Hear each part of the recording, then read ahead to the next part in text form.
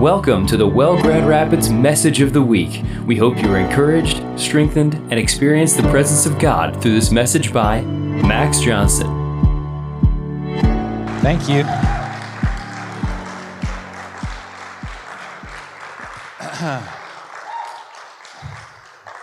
Thank you. That was very unexpected and very appreciated.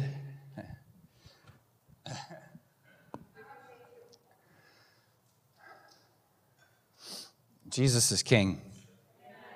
It would help if we all said that together. Jesus is King.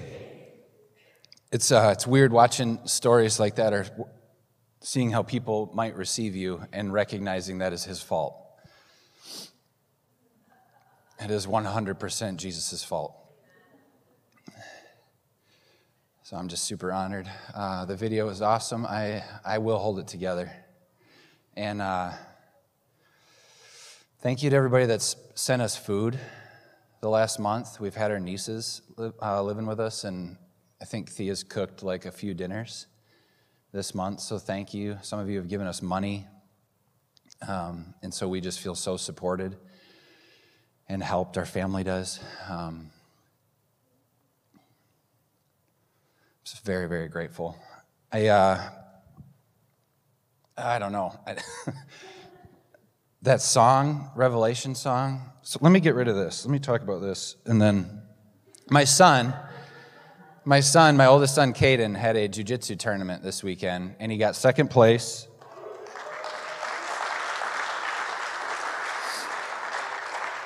He is wired for aggression, and I love everything about it. So he asked me to wear this so I could show you all, and he said, "Please, Dad, tell them that I earned it. It's not yours." So if you see him, give him a pound, because this thing weighs like 2 pounds. It's very cool. And that Revelation song, I mean, honestly, thank you for coming to my service today, because this feels like it's all about me. This is great. I was engaged before I married my wife, Thea. For 7 days, I was engaged. And then I got dumped.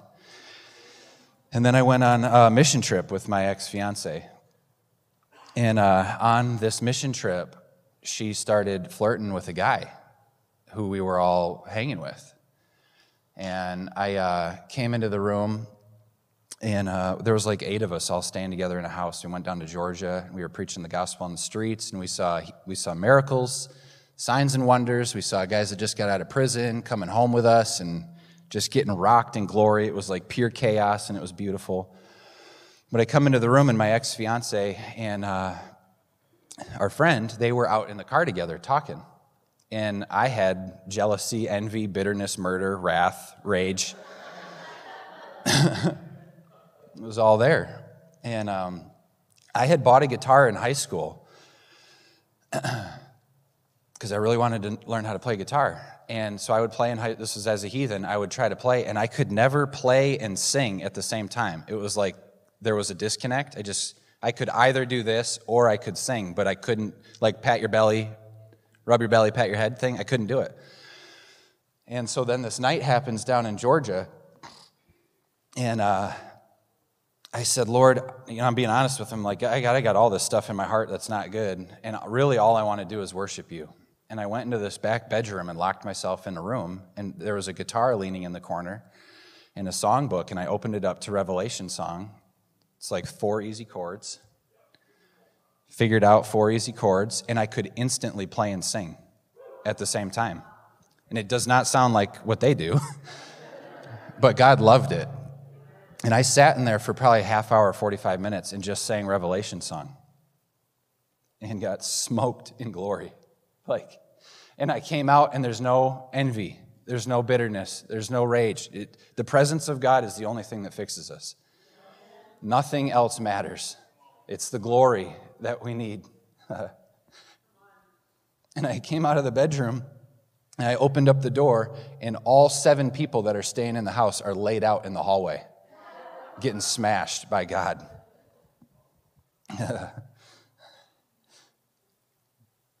Because there's just something that happens when you decide you are going to seek God. It's impossible for it to not change the world around you. His presence is intoxicating, it's addictive.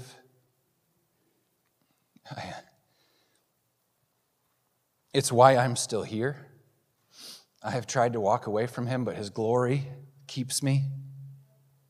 Oh, he's wonderful.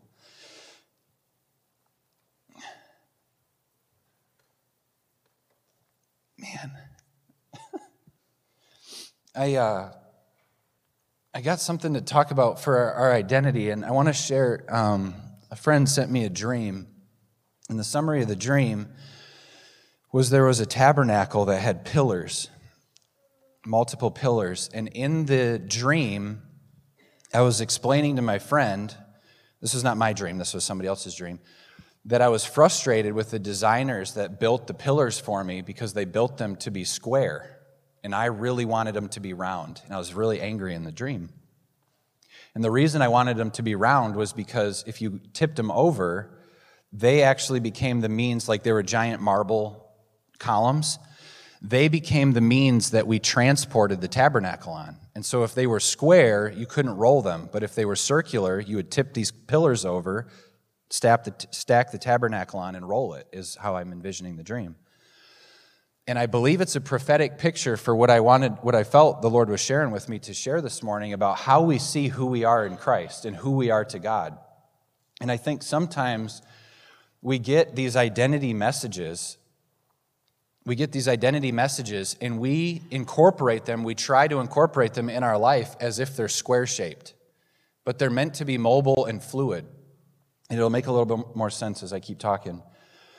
I shared, I don't know if it was 3 years ago or 2 months ago, but the Genesis story with Abram and Egypt and Israel, the first time that the people of God actually go to Egypt, it's Abram. And he shows up, and the consequence or the result of him going to Egypt is he gets very, very wealthy because he lies. The second time that the people of God experience Egypt is with Joseph, where there's a famine in the land. Joseph is the great grandson of Abraham, Isaac, Jacob, and then Jacob has Joseph. Joseph gets sold by his brothers and is enslaved in Egypt. Most of you remember the story? So he goes to Egypt. Years go by, there's a famine in the land, and Joseph grows in favor with Pharaoh in Egypt, and because of that relationship, Egypt actually becomes the means that God uses to save Israel during a time of famine. Without Egypt, Israel would have died. Without Egypt, Israel wouldn't be here anymore. So the first introduction that the people of God have with Egypt is salvation. It actually is the provision of God for their life. 400 years go by, and it says a new king arose in Egypt who didn't know Joseph, I think is what it says. Either it says Jacob or Joseph. I think it says Joseph. And at that point, Egypt and Pharaoh starts to enslave Israel and starts to make them build their city, and they're whipping them, and they got to build bricks out of clay and hay or whatever they do. And that's the story of Moses, where Moses is actually raised up as a deliverer to bring Israel out of Egypt. And to me, it's a beautiful picture of what happens when you stay too long in the last thing that God did. So oftentimes, Egypt, we only think it's sin. We only think it's bondage. But it starts as a good thing. I would say for many of us who have been walking with the Lord for more than a year or two, you understand that the biggest dilemma in your life isn't sin or goodness, isn't sin or righteousness. It's the good opportunities that you can do. It's the distractions of the blessing of the Lord. It's your children, it's your job, it's promotions at work, it's the cares and worries of life that can grow up and start to rob you of this tender affection with Jesus. My biggest problems in my life are the things that God gave me. And they're only problems when I let them become more important than Him.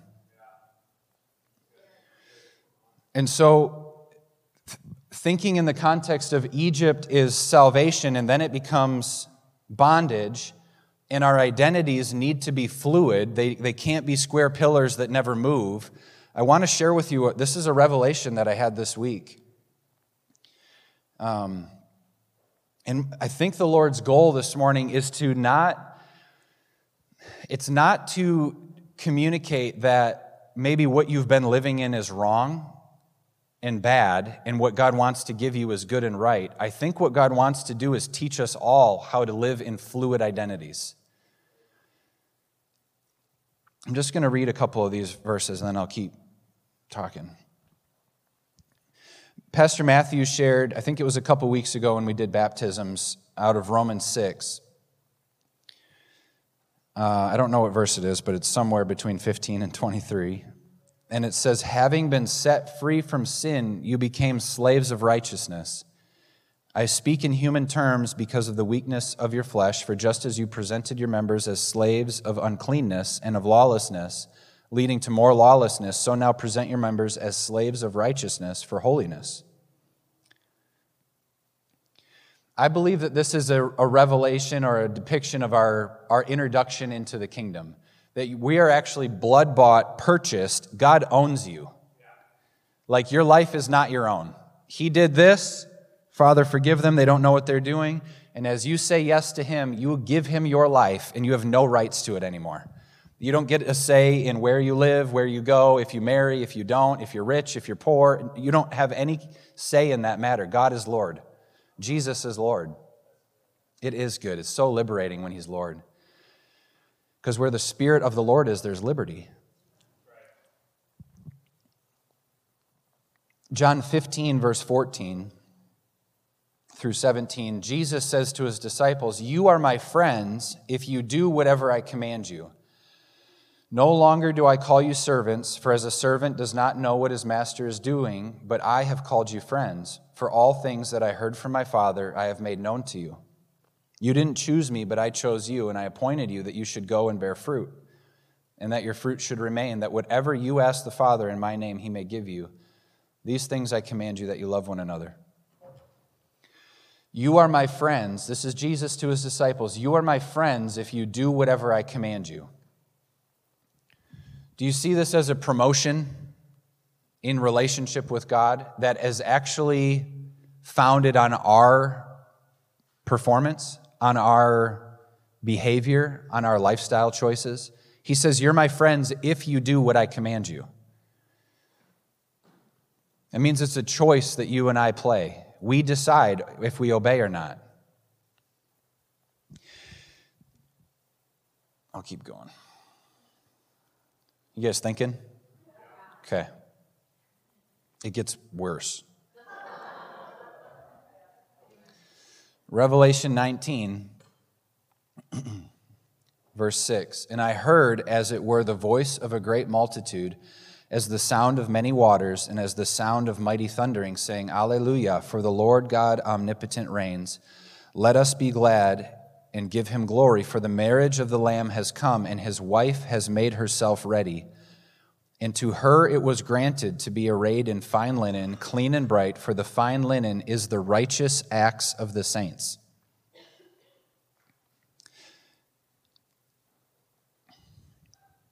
I won't read it, but it goes on. There's actually a picture in Revelation that you and I get to ride horses too, which I, for whatever reason, had never read.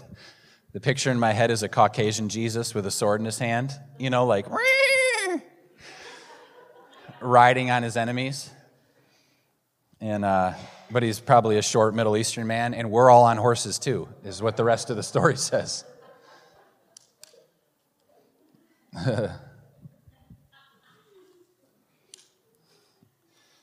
Okay. Talking about the bride of Christ, and to her it was granted to be arrayed in fine linen, clean and bright, for the fine linen is the righteous acts of the saints. The verse before that says she made herself ready. It says that it was granted to her, meaning it was given her the ability to do something. She was given the ability to clothe herself in white linen, which is the righteous acts of the saints. Now, this is what I was getting smashed with this week, was there is a righteousness that we are clothed in. It says, put on the new man, put on Christ. We are clothed in Christ. He becomes our righteousness before God. That is not the righteousness that this is talking about.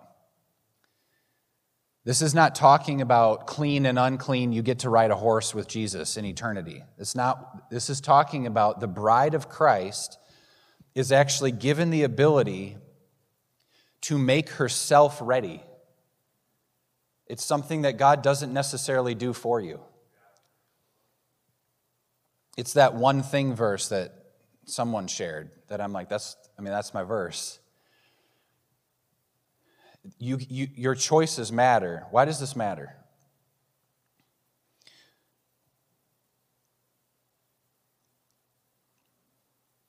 All right. There is obedience to the lordship of Jesus Christ. That is the foundation for our walk with God. If it isn't, you're off. You're missing something. Once we learn to obey, which how many of you would say, I know what that means. I know what it's like to give money when I don't want to, but he said to. I know what it's like to pray for the sick when I'm terrified nothing's going to happen and I'm insecure, I'm going to get fired for it. I know what it's like to call and apologize and repent to my brother or my sister or my unsaved coworker when all of my pride and my whatever I'm trying to protect says I shouldn't have to do that. You know what I'm talking about? 5 of you. 5 of you know how to obey. 12, 15, awesome. Give me 20, give me 25, give me 30.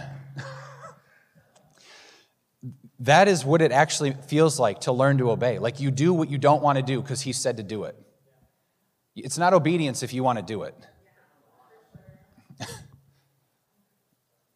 That's a good word.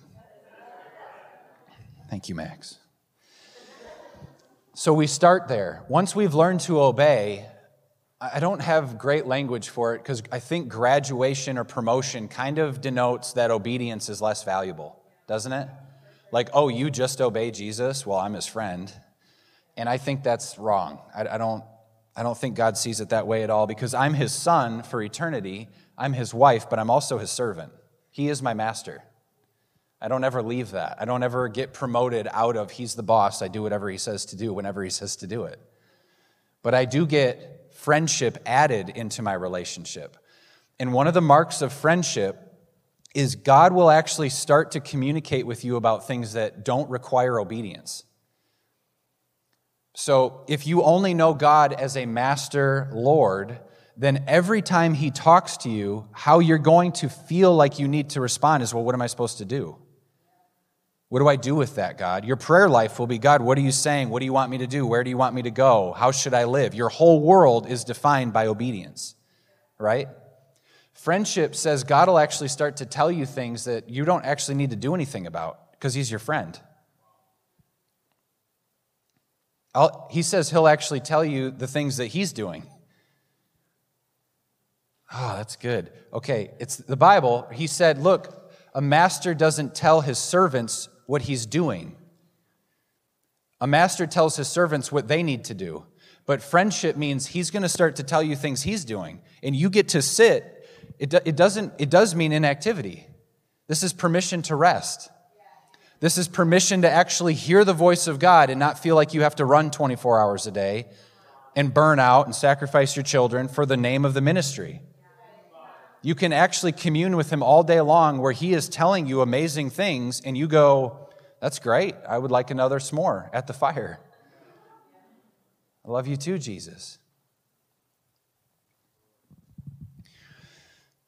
The step past that is this bridal thing, this wife thing, where she actually clothes herself with her righteous deeds. Now, if God tells you to do something and you do it, that's obedience. Amen? Jesus told this crazy parable in Luke 17. The apostles asked the Lord, they say, increase our faith. So the Lord said, if you have faith as a mustard seed, you can say to this mulberry tree, be pulled up by the roots and be planted in the sea, and it would obey you. And which of you having a servant plowing or tending sheep will say to him, when he has come in from the field, come at once and sit down to eat? And which of you having a servant plowing or tending sheep will say to him when he has come in from the field, come at once and sit down and eat? But will he not rather say to him, prepare something for my supper, and gird yourself, and serve me till I have eaten and drunk, and afterward you will eat and drink? Does he thank that servant because he did the things that were commanded him? I think not.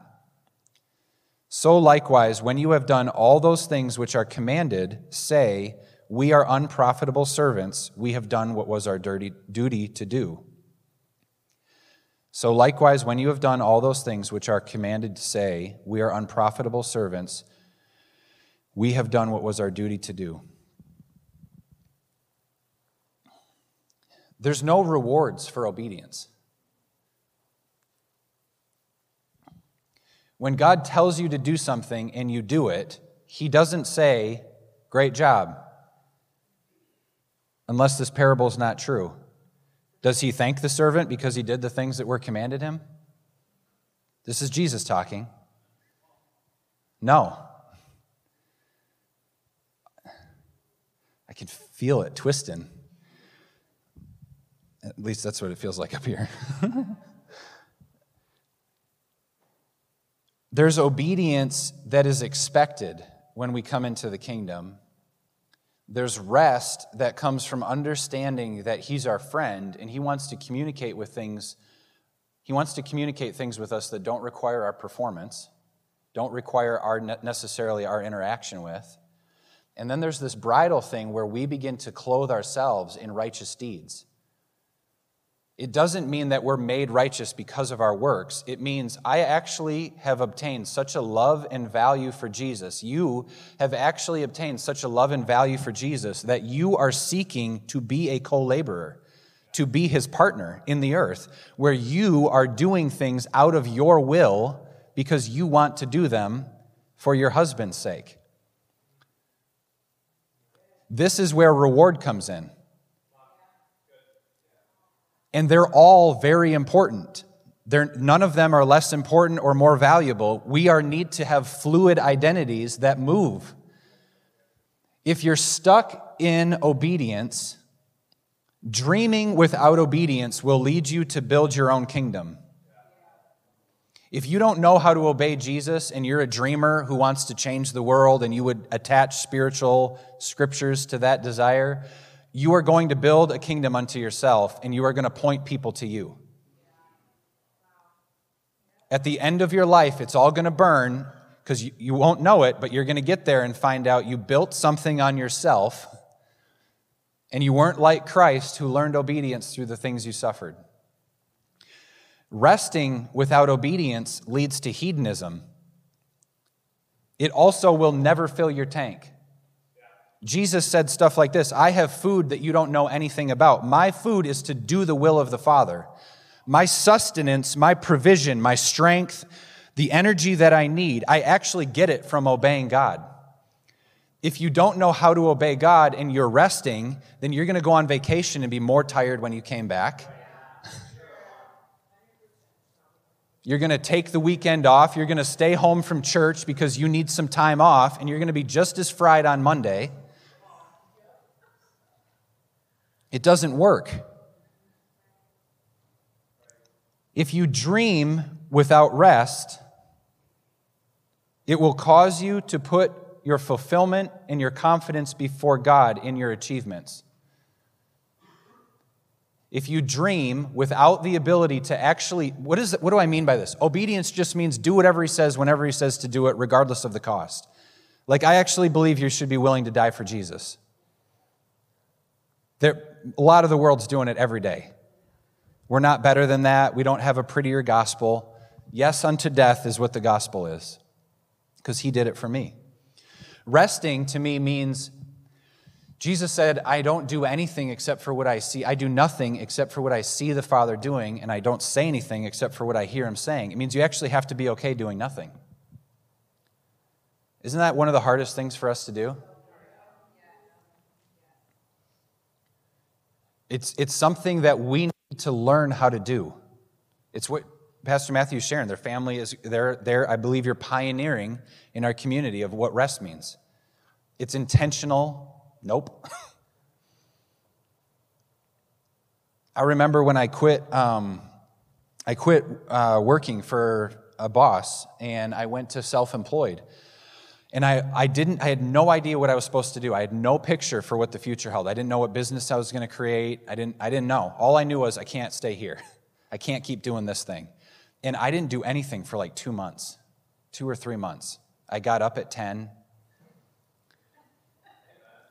I got like, what's that called where you detoxify? It was detox. I didn't know how to do nothing. It took me 3 or 4 weeks to actually settle into, this is okay. I don't have to do anything. Why do I feel like I have to do something? Where did that come from? Because God's telling me to chill out and listen to his voice, and then I would sit and he wouldn't say anything. And God, I'm really not okay with just spending time with you. See, I came here to get something done, Jesus. You got to talk to me. You got to tell me what we're doing so I can keep this religious mindset of performance going. And it drives me crazy that you won't tell me what to do. Because I don't know how to just sit and let you say nothing. I don't know how to just sit and let you say you love me. I don't know how to go for a walk with my family with no agenda.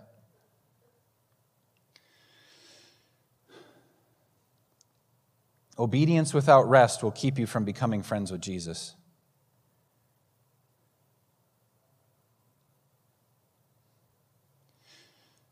Resting without dreaming will never allow you to become a co-laborer or a joint heir, and your inheritance will be limited.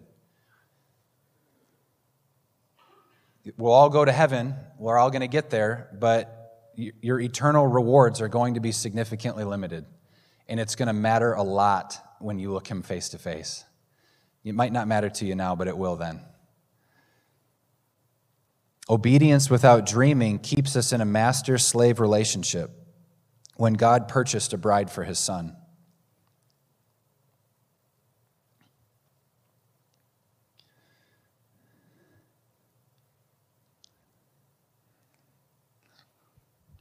What I would hope that this kind of provokes, what I feel like the Lord wants to provoke in us this morning,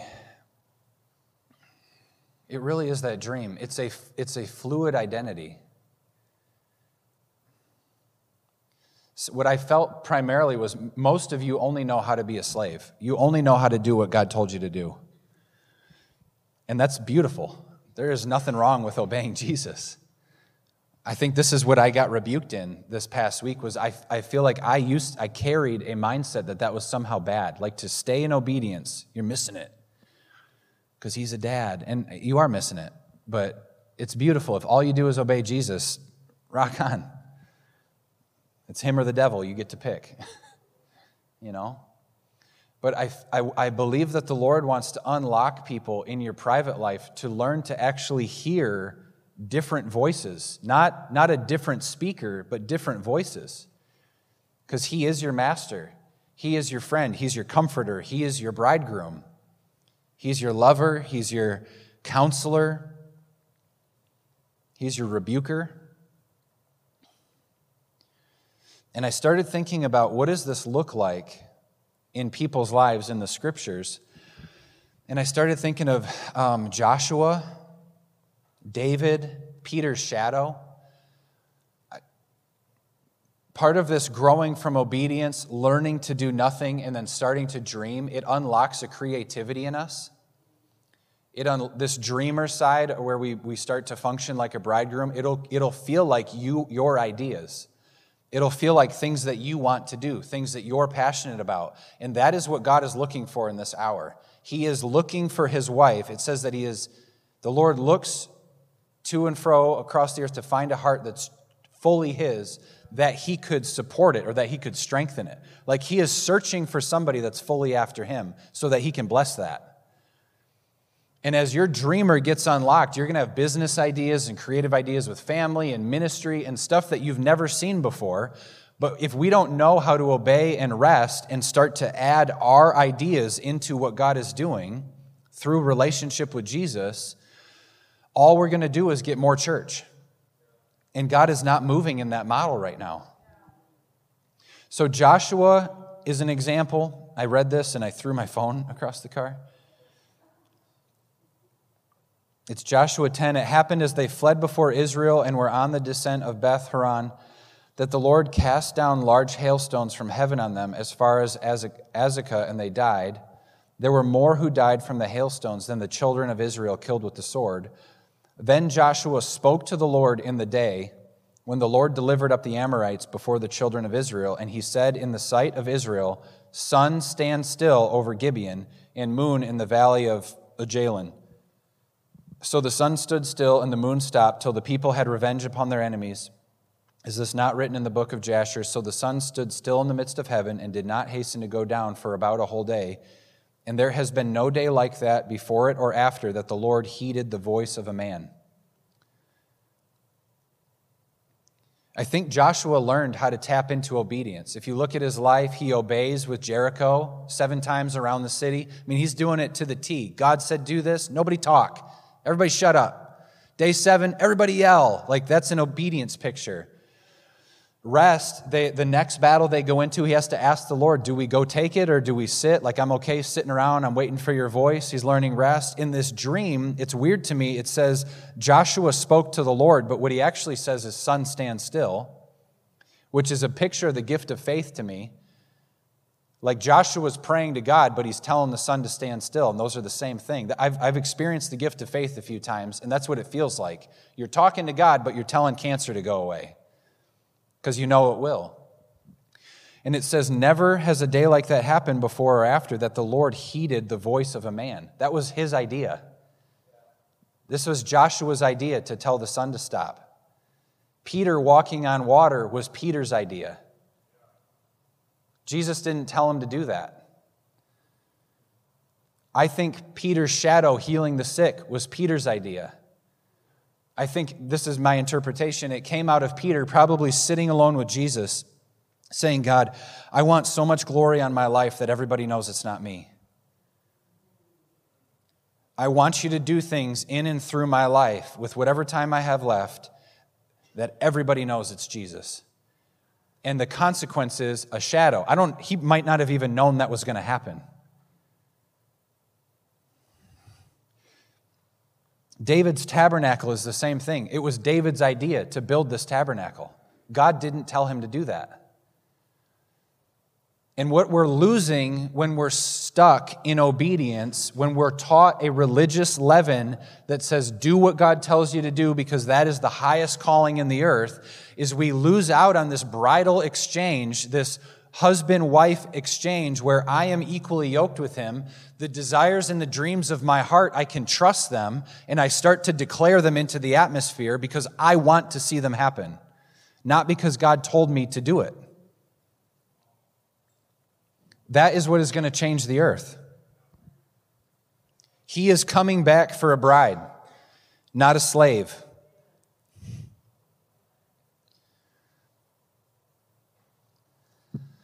Father, I thank you.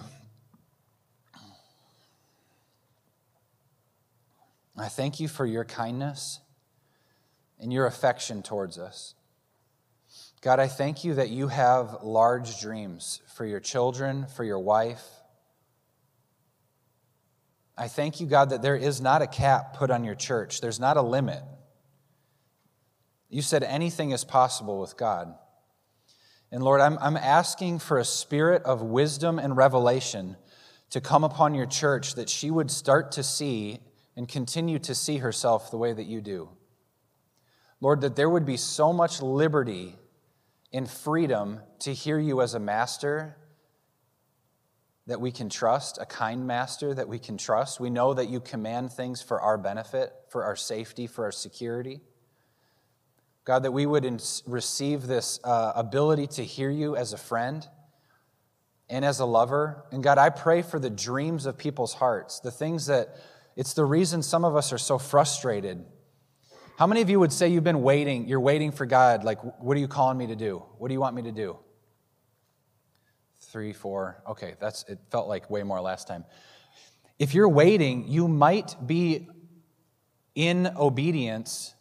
You're only waiting to hear him in obedience, but he'd like to be your friend. Like if your prayer has been, God, I want to do what you want to do and only what you want to do for more than 6 months, and he's not talking, then start doing what you want to do. Start doing something. He will rebuke you, correct you, he'll adjust. Or you'll get it right and you'll find, wow, I'm in the middle of the calling of God in my life and I had no idea. So Lord, I just pray for that increase to come into this community, that there would be joy and liberty. In Jesus' name, amen. Thanks for listening. We hope you were impacted by this message. For more information about The Well Grand Rapids, please visit our website at www.thewellgr.com.